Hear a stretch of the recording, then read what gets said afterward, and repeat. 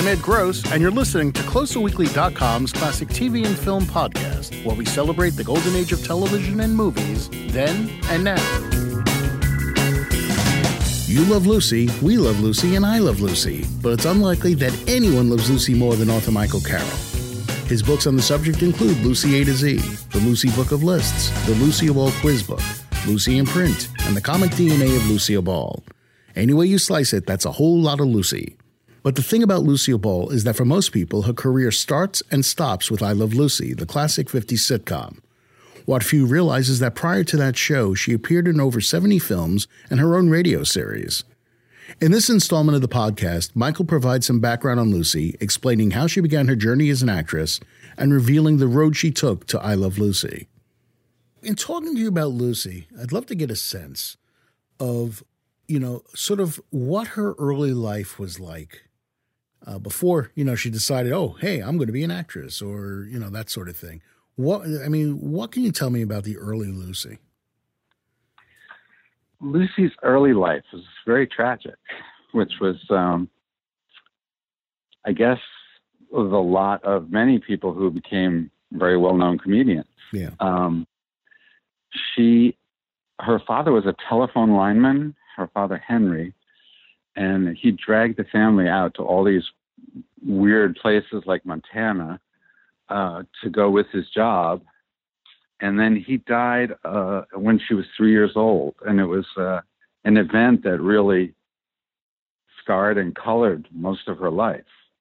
Because after that, her mother, Dee Dee, had to take care of the family. And it was her and her brother. And she had a tough time of it in Jamestown, a little backwater Jamestown, which is Western New York, kind of near Lake Erie, but a little bit above New York State, right. Above Pennsylvania in New York State. So it was kind of a hardscrabble existence, but by all accounts, she was like very a joyous child, as much as she could be. And her grandfather took her to see the vaudeville shows in nearby Celeron, which she ended up loving, especially this one monologuist. I can't remember his name right now, but he was famous in vaudeville. Okay. And apparently very funny, and for the time, I guess. And she got a love for being on stage. She wanted to be on stage. She loved to do plays. She would perform in her house. They had a curtain set up that separated the living room from the hallway where you walked in, and she would put on shows. And everything was okay for a while until her brother, Fred, got not a real gun, but some kind of a BB gun type pistol. Right. From their grandfather, their beloved grandfather. And it was at a birthday party, I think. He accidentally shot it at one of the other kids they were playing with. And the kid ended up injured and very seriously injured. In fact, I can't remember. He might have died. If you Google it, right. You'll be able to find out exactly what happened, or get a copy of my book. There you go. Or, get the Kindle version. Yeah. And I will, but that's right? besides the point. But go ahead. So salesman ever through and through. As well you should be, sir. So she coped with, I guess, that kind of existence as best she could. After the shooting, they were kind of like, well, the grandfather was sort of run out of Jamestown, so that's where they moved to Celeron, I think. And she came back and went to Jamestown High School. But she hung around with kind of a rough crowd. One of the guys that she dated was like an older guy who sort of had a reputation as a gangster. And she performed in shows all throughout her youth, Now you're saying shows. You and mean live eventually, shows? Live shows, you mean? On I think the Reg Lena Center in Jamestown. I think it's REGLENNA. Okay. Which I've been in, and actually I've been on the stage there because that's where they had some of the author presentations during the festival. Oh, cool. But she was there in high school or thereabouts, performing and catching people's eye as a very lively kid, I guess. And eventually, she begged her mother to go to New York to try and make it there, as a performer. Well, she didn't, and there's a very famous story. Her mother somehow managed to send her to this famed drama school where Betty Davis was another student. And after Lucy was there for a while, the guy who ran the school sent her mother a letter that said, Dear Miss Ball, you really should take Lucy out of school. She has no future in the entertainment business. So that was that. She left and went home. There was a period somewhere around in there from like her mid to late teens where she was felled by some mysterious illness, which we don't really even know what it was. It might have been rheumatoid arthritis, but that's what Lucy calls it, I think, in some of her interviews. She was confined to a wheelchair and had to learn to walk all over again, supposedly. And when she did, she went back to New York. This time, she tried to make it as a model and showgirl. And what happened was she decided nothing was going to get in her way. Her personal qualities, her best personal qualities, were what enabled her to become a show business and ultimately world-renowned legend. That was perseverance, plus this never say die attitude, the desire to make something better of herself for her family so she could keep her family together. And that was her major, I don't want to use the word takeaway because that sort of makes it seem like it's just a little thing that she took away. But from her father dying, she always she needed to have a family near her. And not just her mother and brother, but her cousins and her grandparents and whoever could be there. She wanted them with her. Right. So that was like a major impetus in her having a career, making money, and keeping the family together. She, like I said, she returned to New York after that quote-unquote illness, whatever it was. Right. And she lived on practically nothing. She made a career for herself as a model.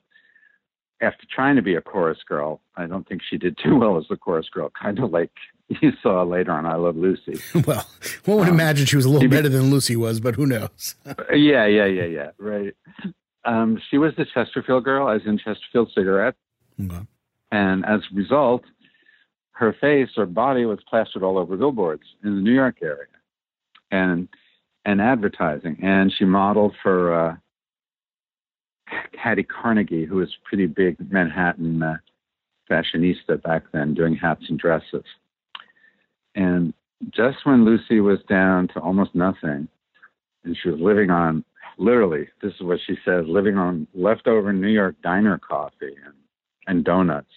She would wait for someone to leave, and if they hadn't finished their donut, she would run over and grab it and pretend that she had left the tip. Wow. Or take the tip, maybe. Leave the donut, take the tip, right? Yeah, right. She ran into an agent on the street who spotted her and recognized her from the billboards and asked Lucy if she wanted to go to Hollywood and become a Golden Girl. Apparently the mother of one of the girls who was going to go decided that she didn't want to let her go. And there was an opening. So Lucy took her place, and that's how her career began, on the train to Hollywood. She started out as an extra, literally bit player, in dozens of movies, and starting in usually it's credited as 1933 with Roman Scandals, an Eddie Cantor movie. Right. But in the past couple of decades, they've maybe discovered more movies that she did little bits in maybe 31, 32, but I'm not really too positive about that. Okay. I would stick with the 33. Right. She was a Golden Girl. She had no speaking part, and in most of them, and others she had only a couple of lines. but she was always watching. She was always learning. And from her fellow actors, from the crew, from the director, the lighting people, the props. Early on, this is the legend, in Roman Scandals, which was, if not her first, one of her first films. One of the Golden Girls refused to take a mud pie in the face, and fearing it would hide her beauty on screen. Well, Lucy stepped up and took her place, and the director was Busby Berkeley. You know him, right? Yeah, of course. And so Busby is said to have told Eddie Cantor, the star of the movie, to get that girl's name. She's the one who's going to make it. Wow. And in fact, it was true, because there's, well, you can't deny that Lucy's natural beauty at that time was her ace in the hole. The Hollywood is, and always has been filled with beauties, ready for their close-up. Right. But never before Lucy had a comedian combine beauty and slapstick comedy as effectively as her. So her bit parts in movies turned into smaller roles, then supporting parts, and then starring roles in the late 30s in B pictures. She became known as Queen of the Bees. Along the way, she began showing some real talent, and eventually she was with RKO after Goldwyn. And she had her own series called Annabelle. She played Annabelle somebody. I can't remember the name of the character, but a kind of a dizzy actress whose press agent was always getting her into trouble.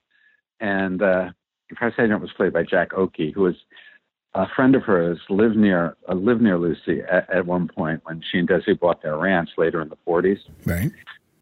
But after the second movie, which was a success in the late 30s, he apparently asked for a salary that was commensurate with the budget of the picture, because he was a better-known star, and so they couldn't make any more, which was okay, because by then Lucy was getting small, not small, but important parts in movies like Stage Door with Katharine Hepburn and Ginger Rogers and Eve Arden. That was probably Lucy's best early movie. And from there, in a couple of years, she was making Dance Girl Dance with Maureen O'Hara in 1940, I think, where she played Bubbles, stripper. It was about two women, and it was directed by Dorothy Arzner, one of the first female directors in Hollywood, right? And also a lesbian, which is neither here nor there, but I think it's fascinating. Okay, especially at that time, yeah. Yeah, Dorothy directed her and Maureen O'Hara in a story about these two girls, let's say, or women. They used to call them girls, all of them. You know what I mean? Yeah. I don't mean to be offensive to anyone. These two young women who wanted to be dancers, but Lucy's character, Bubbles, basically just wanted money, whereas Maureen O'Hara's character wanted to be a ballet dancer. And Bubbles ended up being more famous as a stripper after she left the group that they were part of. And Maureen O'Hara ended up being her stooge on stage in vaudeville. It's like she would come out and try and do ballet, and the audience would laugh at her. And then Lucy would come out and do her strip, and they would like, woohoo, yeah, yeah.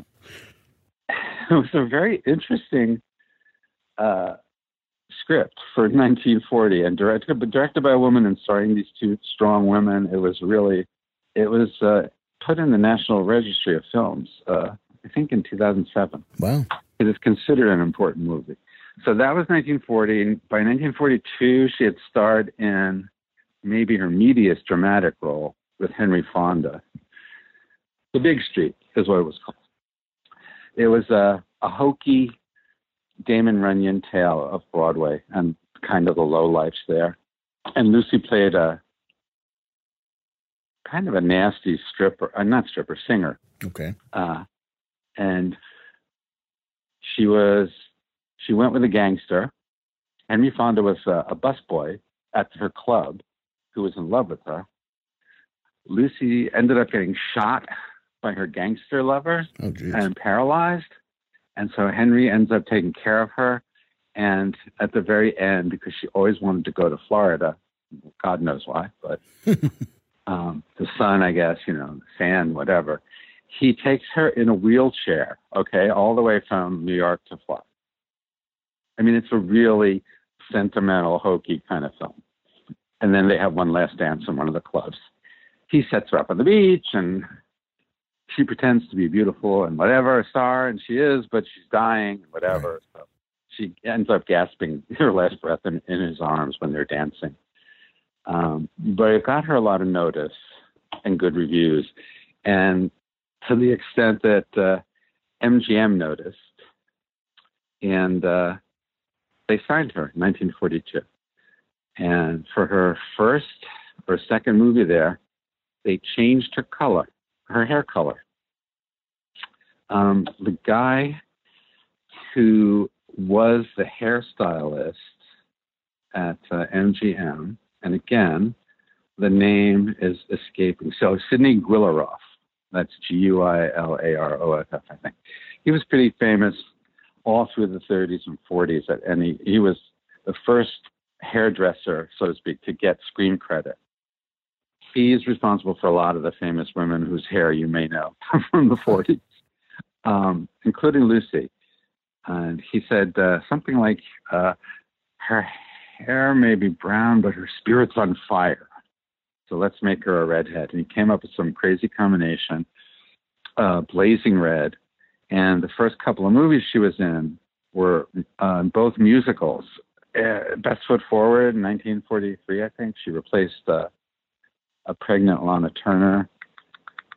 And that was a college movie with lots of music. And Lucy plays this actress who comes to be the date of one of the boys at this military academy. And it's a really cute little movie. But she looked beautiful in color.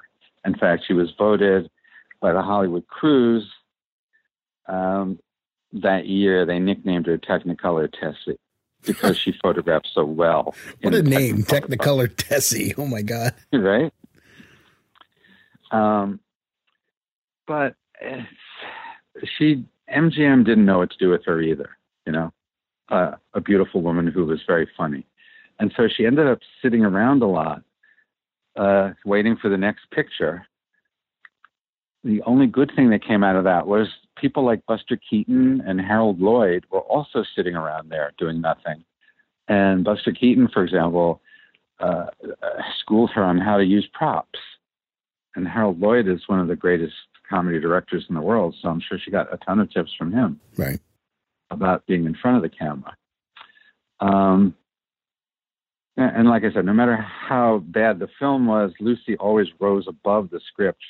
She was in one of the movies at MGM, one of her later movies was called Without Love. And the ostensible stars were Tracy and Hepburn. It was about this couple who decided to just get married because they like each other, but they didn't love each other, but they could make it work. Right. They both had things the other wanted, et cetera, et cetera. And Lucy and her co-star, Keenan Wynn, stole the movie from Hepburn and Tracy. But it wasn't as well known as some of the other Hepburn Tracy movies. You know what I mean? It did okay, but it wasn't a hit like some of their other films. After, I guess, 46, 47, she just left MGM. She was tired of being underused and spending most of her time, not making movies. And she did a tour a national tour of a play called Dream Girl. This was like 1947 or so. Okay. It was about a woman. The part was kind of made for Lucy. It was about a woman who fantasizes about her life and what it could be. And so a lot of the vignettes and scenes in the show are this character fantasizing these wacky situations. And it was a big hit. And more importantly, it made Lucy realize that she responded best in front of an audience, a live audience. And when she was done, the feedback that she got, the laughter, the applause, whatever, that's what she liked the most, much better than making movies. Right. So when she came back from the tour, she was popular enough. CBS wanted her to do a radio show, which she did. It was called My Favorite Husband. And that's where Jess Oppenheimer, the writer, producer, ended up at I Love Lucy, and Bob Carroll and Madeline Pugh, the writers. That's where they all came together. They were in charge of that show, which used to be, before Lucy, was a vehicle for Fanny Bryce, I think. Oh, wow. Which is, or no, maybe it was Oppenheimer had written for Fanny Bryce, his Baby Snooks. Okay. So it kind of makes sense when you realize that the character of Lucy was so childlike in her, reactions and the situations that she would get into, So maybe some of that was taken from Baby Snooks. I don't know, because I've never seen or watched anything of Baby Snooks. But right. You got the same guy doing it, so there had to be some connection, I think. Yeah, you would think so. Anyway, My Favorite Husband became a success on radio. It ran for 3 years. And then, of course, they wanted to take it to that newfangled medium, television. And Lucy was okay with that. She had appeared a few times in the late 40s, early 50s on TV, just as a guest star. But she insisted that Desi play her husband, and he didn't on the radio show. And because what was happening was she was in Hollywood, he's touring with his band all over the place. He had a reputation, as you may know, for catting around. Yeah. And it was true. And Lucy wanted him home with her in Hollywood. And as she put it to, I think, Hedda Hopper, one of her close friends, you can't have a baby over the phone. You can't make a family over the phone. So that's why she really wanted Desi in Hollywood with her, tied down to this project. And CBS wasn't sure that the public would accept Lucy, this all-American girl, redhead, as the wife of a Cuban guy. And Lucy's response, then Desi's response was, well, we're married, in real life. Yeah, right. So it does work. Yeah, right. They didn't care. And so Lucy and Desi took it upon themselves to tour the country in a vaudeville type of show that went on before movies and stuff on the stage. Right. And just to prove how popular they were as a duo. And that's where they worked out a lot of the routines that came out, ended up being used on the first couple of seasons of I Love Lucy. But yes, they were a success. And CBS said, okay, Desi can do the part.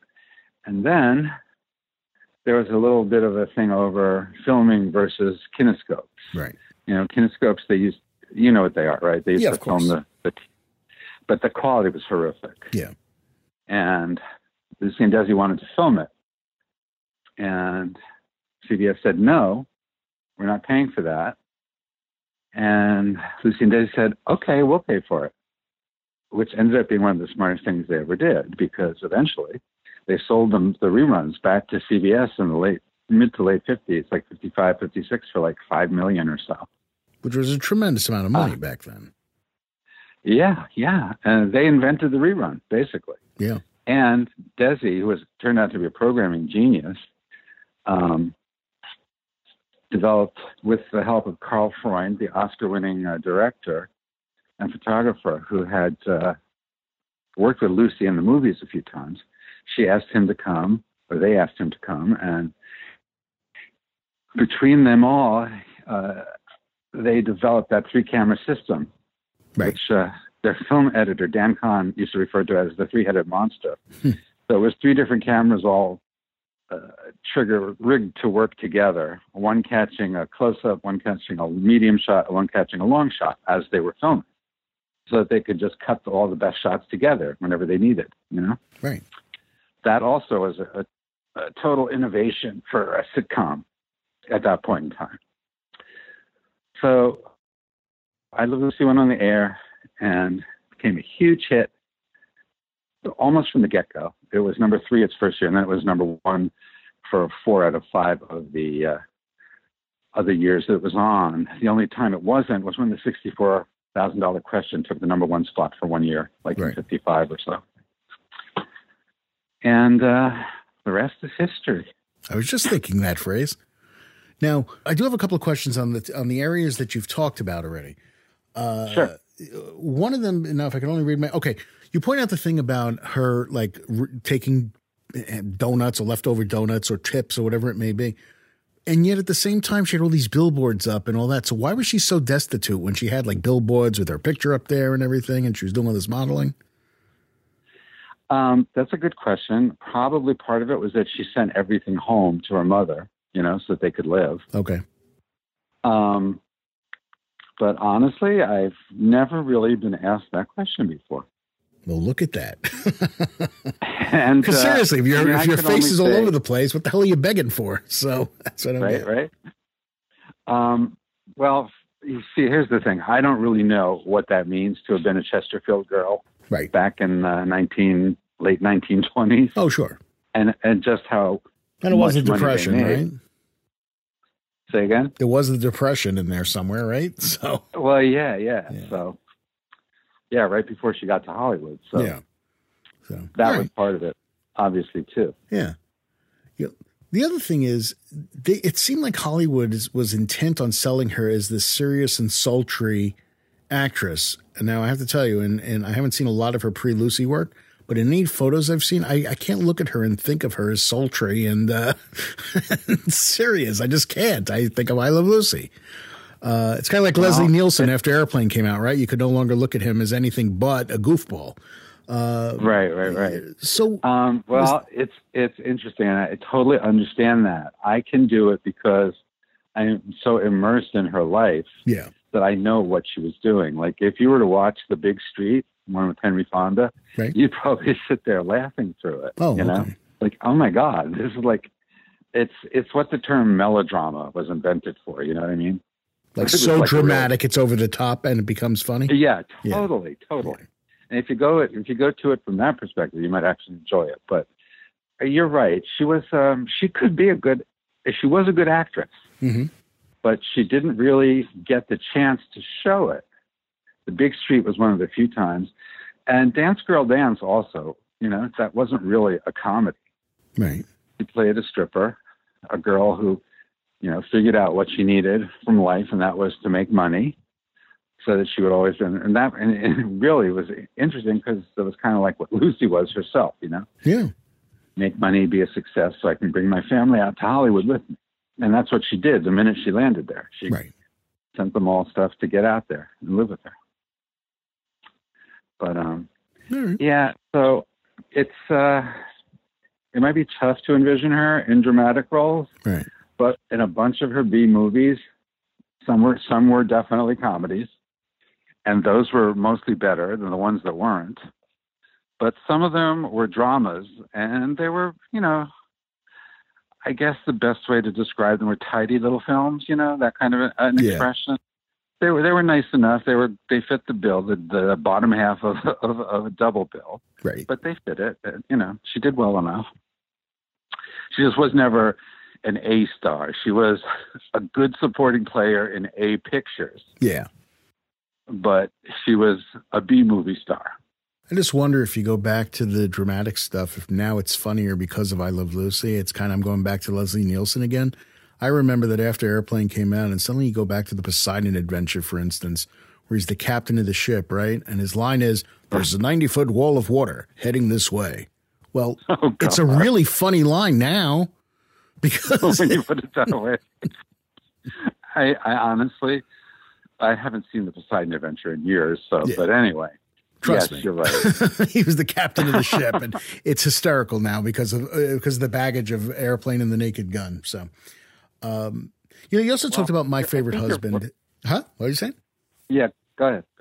I'm sorry. If I interrupt you and you have something to say, please say it, because you have a lot more interesting things to say than I do. So.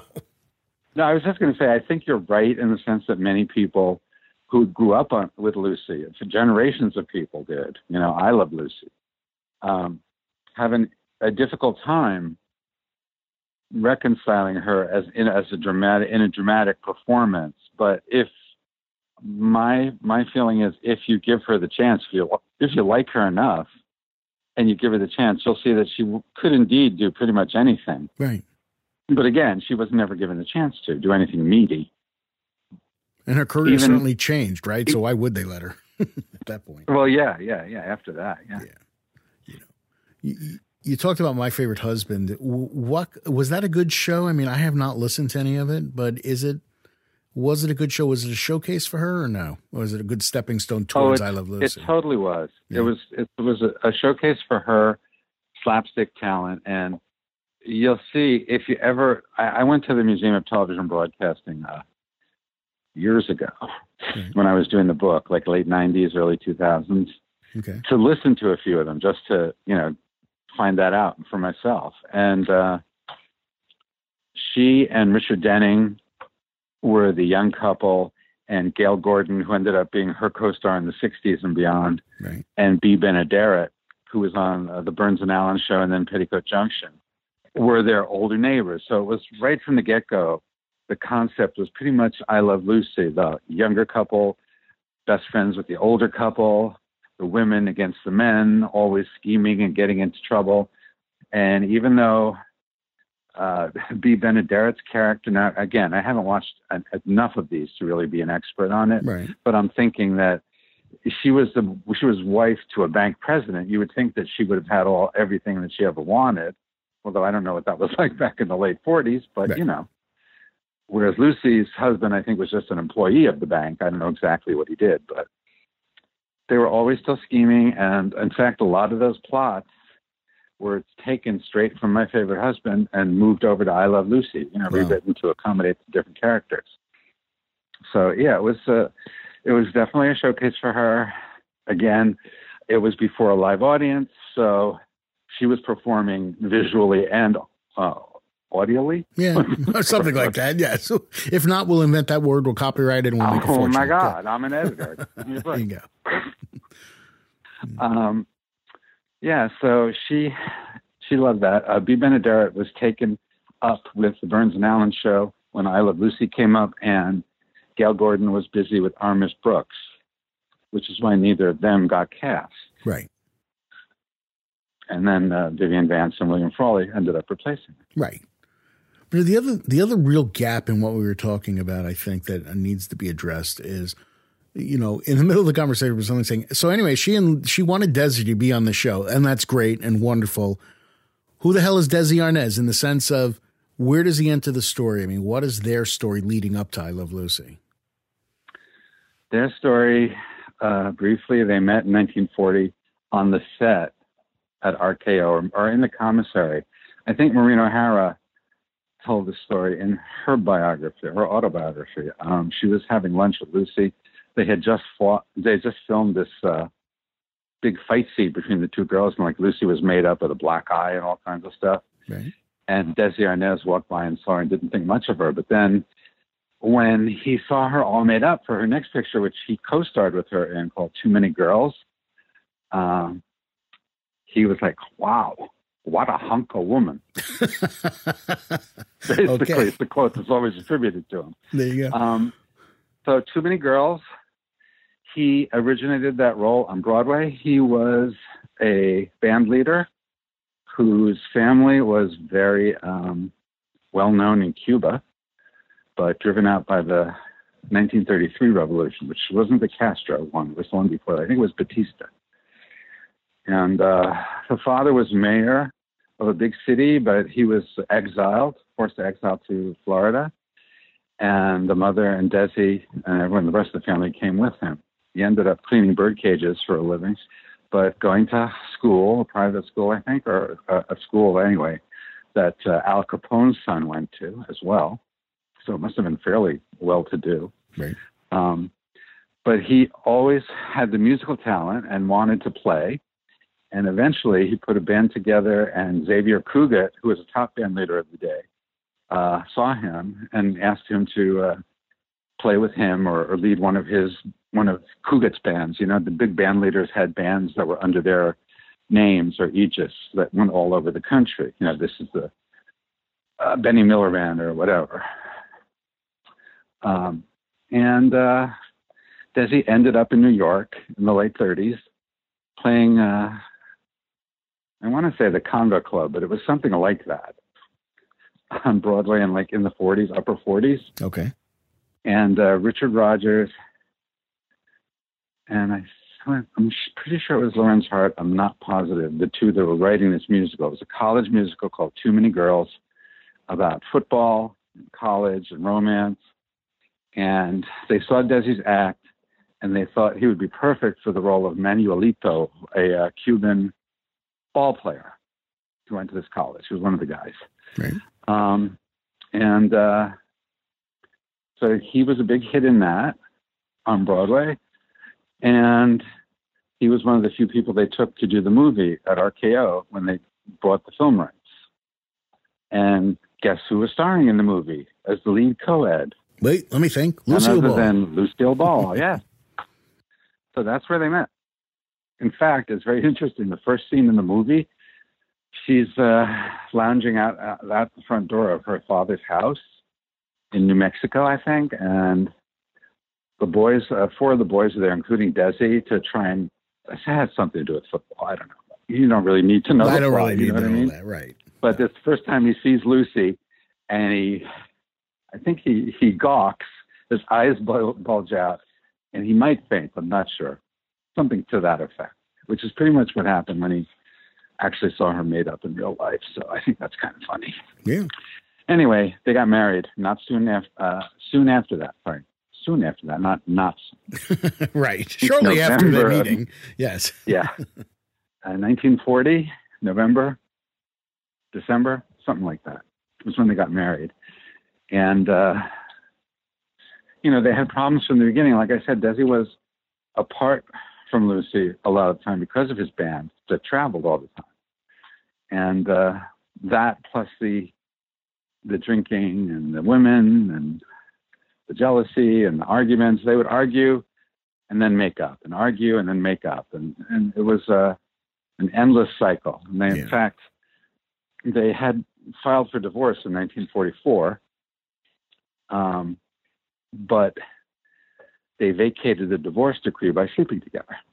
Oh, jeez. So they really were heavily, totally attracted to each other. Yeah. They really were. It was a real thing, So she made him get married as a Catholic, thinking that might do it, and that didn't do it. She tried to get them to work together. Now, I don't believe she tried that with My Favorite Husband, but when the opportunity came to move it over to TV, Richard Denning was a minor movie star, supporting play, whatever, maybe a lead man in beat movies. But, personal enough, he had he ended up 11 years on the original Hawaii Five-0 as the governor of Hawaii. But Lucy wanted to work with Desi, like I said, in order to have them be together, and hopefully she could have a baby. She'd had several miscarriages before that. And it was really what she wanted more than anything, right, to have a family with Desi. And they did for a while. They were happy for a while. Yeah. And we know how that went. And that'll be for the next installment of our exciting story of Lucille Ball. I spoke to Lucy Arnaz recently, and she said divorce was the best thing that ever happened to her parents. She goes, but if you ever watched the home movie documentary she made of that scene at the end where it's Lucy and Desi and their grandchild in the pool. And oh, my God. It's heartbreaking. It is. But she says it's wonderful. In her mind, it's wonderful because it showed that they loved each other. They just couldn't be married to each other. Right. She's the first person to tell you that they were the loves of each other's lives. Yeah. Even after they got divorced and remarried, both of them. And both of them had, quote unquote, successful, second marriages. Yeah. But they always loved each other. Gary Morton, Lucy's second husband, referred to Desi as his husband-in-law. We hope you enjoyed this look back at Lucille Ball, and we'll be continuing the conversation with Michael at a later date. In the meantime, please subscribe to the podcast, tell your friends about us, and give us a 5-star review. We're confident that Lucy would love you if you did so. Thanks very much for listening, and we'll see you next time.